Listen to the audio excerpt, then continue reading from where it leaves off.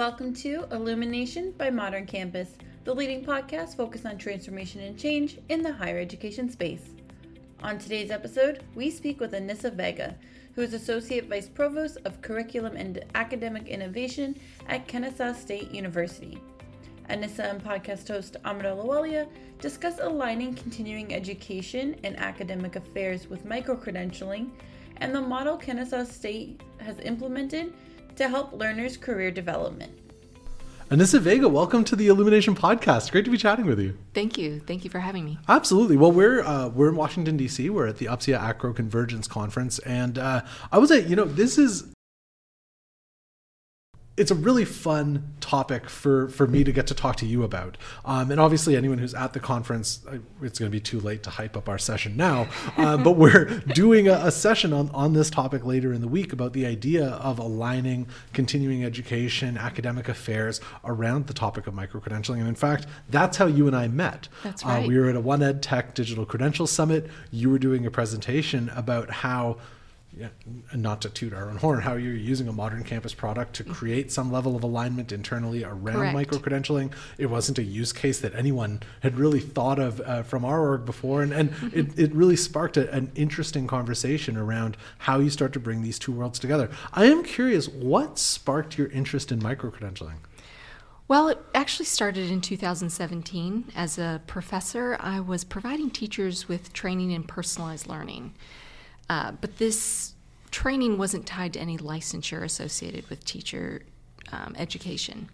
And so it also wasn't enough training to create a degree or a certificate. So I wanted to find a way for these teachers who had completed this training and had this new skill set to help them share and communicate, that they had this skill set. And so that's where microcredentials sparked my personal interest. And then it moved further when I went into administration. Mm-hmm. That's kind of, so the world of microcredentialing really started to open up from the faculty development side as opposed to a new approach to student engagement. Well, it was K-12 teachers, so it was our students. Oh, sorry. Okay, I understand. It was our students. Yeah. But that's so interesting. Now, you've obviously, as I mentioned, you've worked to create this repeatable process that standardizes microcredential offerings and establishes consistency and clarity on what the rigor of microcredentials are, what they actually mean. What were some of the warning signs or some of the indications that preparatory work was necessary? Yeah, so our provost had asked us to select a single microcredentialing software because we had multiple units across campus using different providers. And immediately we did an assessment of who was offering microcredentials, what were they about, and what platform were they using. Right. And in that process, we saw an amazing variation across campus. And we noticed that we couldn't identify the value of any of them because the variability wasn't well communicated within the microcredential itself at that time. Right. How does that happen? How does an environment become that diverse? Well, I think it's related, especially in higher ed, to a lot of independent activity that takes place in individual colleges or individual departments. Faculty have a lot of authority to initiate a new curriculum, a new degree program, or perhaps a microcredential. And since they have that authority, you find that they do exactly that. But their perception of what a microcredential is varies. I mean, even I don't want to call it a microcosm, maybe that's not right. The university is pretty large, 43,000 students, but even our community had vast variability, and it was very reflective of the industry itself and how across higher ed, understanding of what microcredentials are and what should be microcredentialed and valued as a microcredential was just wild and decentralized, and there was no common rules or standards. Mm-hmm. And what's the outcome of that? I mean, what impact were you seeing it having on student understanding, on employer understanding, even internally within the institution? Well, it left no understanding for any of the stakeholders, except the individual who's awarding the microcredential themselves. They were the only, it tended to be that they're the only ones who really understood what the value was to students and employers. Right. And so we really needed to come together with a common standard.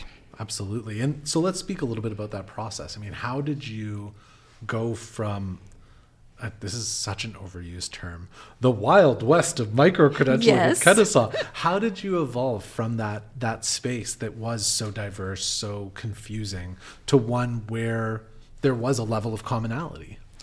Well, so that assessment that we had done, and we realized great variability that we had on campus, we immediately realized we needed to categorize the type of microcredentialing that was happening on campus. And with that, our first task was really to build a taxonomy. That taxonomy kind of provides the blueprint for what a microcredential should include, or what it should take to earn a microcredential. And so that started to set a common standard across campus.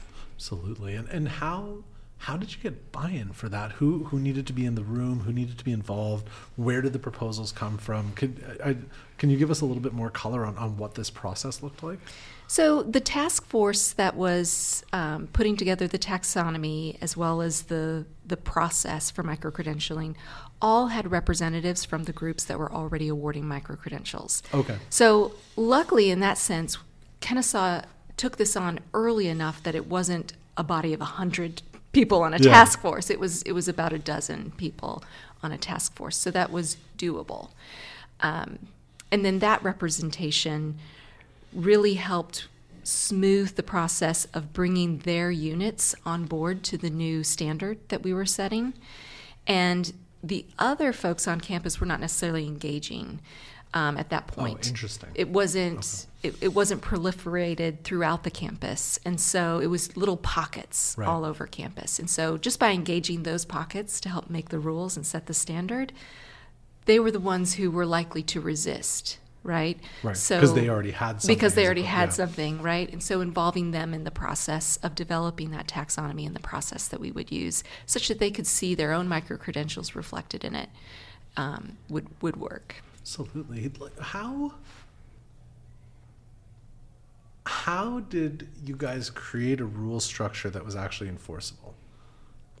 Because you spoke right off the top about the tendency for there to be a level of autonomy, especially when it comes to the academic space and the capacity for faculty to really own the academic product, especially in a space that's not necessarily accredited. How did you manage to create and enforce a set of rules that folks have really taken to? They have, yes. So one of the things we did was we only had one microcredentialing platform on campus. No one was allowed to purchase additional microcredentialing platforms.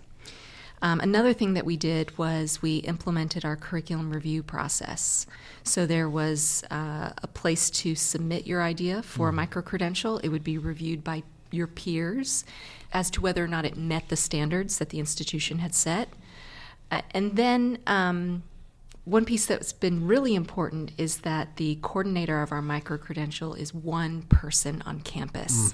Only one person can give access to grantors. And by managing the grantors, we don't have new grantors popping up. And in addition, the grantors sign an agreement that they will follow our standard and process for any additional microcredentials that they want, and that they will award microcredentials with integrity. That's such an interesting model. I think this is where where the wheels can fall off the bus occasionally. Is, a lot of work can go into building a taxonomy, building a clear model for credentialing, understanding what should go into the rigor. But then when push comes to shove, if someone wants to offer a certificate in nail clipping, they'll go ahead and do it. Correct. Yeah. So that is very interesting. So it was a limitation of their ability to access the platform to create new microcredentials. That's really what we. That was the enforcement. That was the enforcement model. Makes a lot of sense. Yeah. If you can't offer the microcredential, it becomes really difficult to make up a microcredential. Correct. Yeah. Now, a secondary piece of this, of course, is the student experience, and especially when serving a non-traditional learner, the expectations they have for the administrative experience and bureaucratic experience of the post-secondary institution will be very different than what a traditional student expects. Mm-hmm. So how did you and the rest of the team in academic affairs maintain the collaborative lines with the team in continuing education to ensure that there was a delivery of a consistent, high-quality academic experience, but also the delivery of that more consumer-oriented student experience? Sure. So one of the first things we did was that I actually co-chaired that original task force with the dean of our continuing and professional education group. And so they were involved heavily from the very start. In addition, because our microcredentials focus on the competency and the expertise of the individual verifying that competency, we don't really critique the learning experience. And that's in our review process. So when a proposal is submitted, they can provide background information about what the learning experience is expected to be or what it might cost students. But we're not judging their microcredential proposal based off of that. We're looking for alignment between their assessment, the competency, and the expertise of the individual verifying those competencies. And so what that does for our continuing professional education is they can focus on designing the learning experiences that work for their students. They can make the business case for microcredentialing, and so that they can balance their budget and determine what's the best thing for them. Mm-hmm. And so they can approach it in the way that attracts students into that environment, because the learning experience and designing that is owned by CPE, or continuing professional education. That's so interesting. So the microcredential model that you have in place is largely oriented around or tied to a competency structure. Correct. How does that change the broad approach that's being taken to program assessment at Kennesaw? Are you seeing that mentality start to find its ways into maybe more traditional programs? I love that question because our office, I provide oversight of curriculum, but I work very closely with our AVP of assessment. And we've been talking about our program student learning outcomes, and we've been realigning those across campus to match workforce skills. We've been using tools like Lightcast and others to help identify what those skills are. And in the process, we've noticed, well, perhaps we should be microcredentialing these program student learning outcomes. And so we're in the process of planning how we want to encourage and work with programs to do that. We think we'll probably incorporate it into our academic program review process, which is a 5 to 7 year cycle academic review. And our hope is that students, when they leave an academic degree program, that they'll have this collection of microcredentials that align with their program student learning outcomes. Right now, though, it has been challenging to get faculty in the academic space on board. They're excited. But to put in the proposal and to do that piece, we just have a few who are jumping in there. They're enthusiastic, and that's great, and they'll be our champions moving forward. But I think there's more to come in this space. Like any innovative concept, it'll take a little while to really... Exactly. I am curious as well, as you guys are formalizing a competency-based credentialing model in the microcredential space, how is it influencing the way the university thinks about credit for prior learning or prior learning assessment for students transferring in? So we've recently been revisiting our credit for prior learning to see how we can make it easier to access and a smoother process, and to also encourage faculty to offer challenge exams or portfolio reviews for credit. We see that the microcredentials themselves could also support this process, but specifically because our level 2 badges require that the evidence is attached to that microcredential. And because the evidence is attached, a student, theoretically, we haven't had anyone do it yet, can submit their microcredential, a level 2 badge, to our Credit for Prior Learning office for that evidence to be re-reviewed by a Kennesaw State faculty member. And that's for any microcredential that has evidence, right? If it matches the learning outcomes of the course and shows competency in those outcomes, then that student shouldn't have to take the course. They've already mastered that content. Absolutely. I mean, I love the concept of starting to shift at a university level to competency maps and looking at competency maps in this very clear way, because as you start to think about competencies and you can start to think about lateral movement between programs and create a more interdisciplinary learning experience. I now we've talked about the level 2 mastery of badging that you have in place, and I feel like if folks want to learn more about the badging model at Kennesaw, obviously look up Anissa's article that she's written for The Evolution that walks through it. But and not to put you on the spot, could you briefly walk us through the microcredentialing model that you have in place at what's at a very high level, kind of what's required at each level? So our lowest level is a souvenir. And this visually looks very different, looks very simple, and it represents participation, engagement, and it's really for an internal audience at Kennesaw. Students like to stack these souvenirs and maybe get some credit in a class for a grade for attending so many events or something like that. Then the level 1 badges are about introduction to a skill, practicing a skill, but it hasn't been done in an authentic work-related way, right? And so students, the assessment for level 1 badges may be tests and quizzes or papers, things like that. Then we move to the level 2 badge. The level 2 badge is supposed to represent competency. So we have an assessment that looks like a real-world example, a simulation, something that clearly shows the student's competency can transfer into the workplace. And then our level 1 and level 2 badges, we do have special badges. We call those badges of distinction, I believe. And those are supposed to be rare. So maybe you're awarding to your class a level 1 badge, but one student exceeded expectations above what you had set, as well as all their classmates, right? And so you really want someone to stand out. You can award them that level 1 badge with distinction, right? And at level 2, we just had our annual pumpkin launch at Kennesaw, where engineering students design catapults.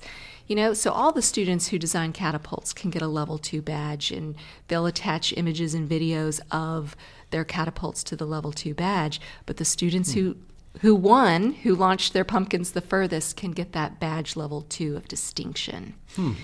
And then students can stack their badges to be a collection of competencies to create a digital certificate.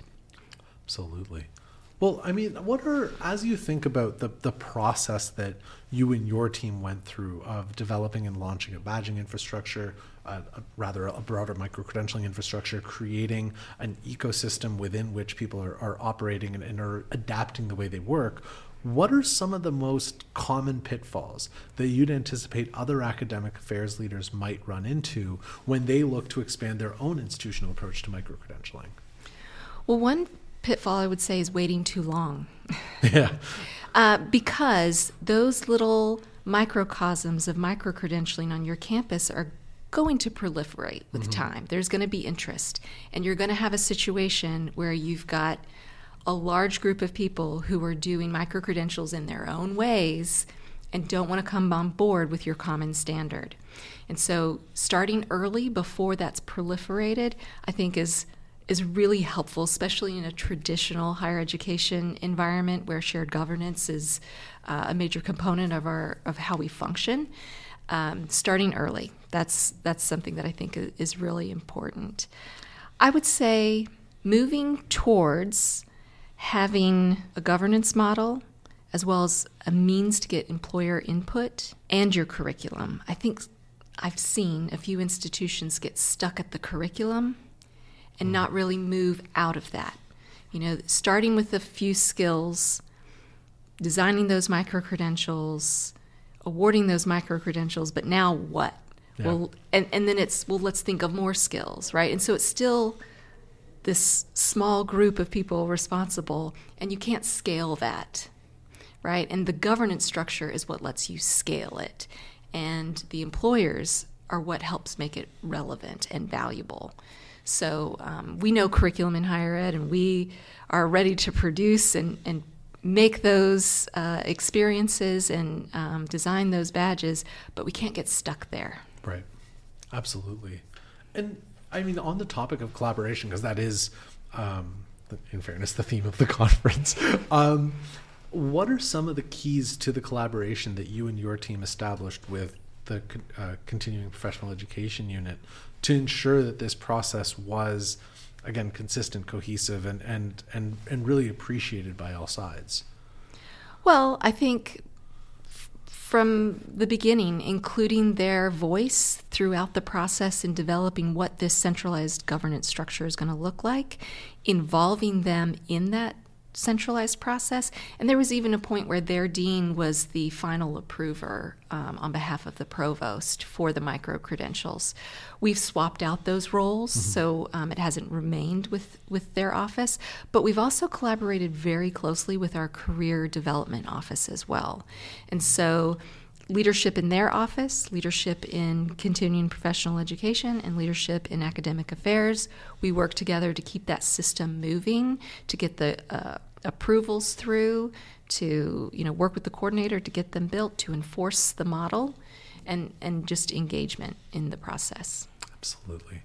Well, Anissa, that pretty much does it on my end. The way we like to end every podcast, as you know, is to pivot to being a food podcast. So I am curious, if someone's out to dinner in Atlanta, which in fairness, pretty popular conference town, where should someone go for dinner? So I'm partial to my side of town, my part of town. I live in Marietta, and I'm going to give you two, right? For dinner, Spring. It's a lovely restaurant, chef-made food. Absolutely delicious, and I highly recommend, any of their steaks or the like. And then the other, because I love breakfast foods are my favorite, I'm going to recommend the Crooked Tree Cafe, and that's got it's family owned. I want to say hole in the wall, but it's a cute restaurant, and they've got great Southern breakfast foods, and every time I go there, I am full and rolling myself out. Yeah, that is high praise. And their jam is incredible. So he makes all his homemade jellies and jams there and sells them. So I always pick up 2 or 3 jars. And what I love about his jam is it still has like a tartness to it, instead of everything at the grocery store glowingly sweet. Is too sweet, and he leaves that tartness in all of his jams and jellies. Oh, that is so I awesome. highly recommend visiting them and picking up a couple of jars of jelly. I'm frustratingly hungry at this point. Anissa, thank you so much for your time. Thank you for having me, Amrit. This podcast is made possible by a partnership between Modern Campus and The Evolution. The Modern Campus Engagement Platform powers solutions for non-traditional student management, web content management, catalog and curriculum management, student engagement and development, conversational text messaging, career pathways, and campus maps and virtual tours. The result, innovative institutions can create learner-to-earner life cycle that engages modern learners for life, while providing modern administrators with the tools needed to streamline workflows and drive high efficiency. To learn more and to find out how to modernize your campus, visit moderncampus.com. That's moderncampus.com.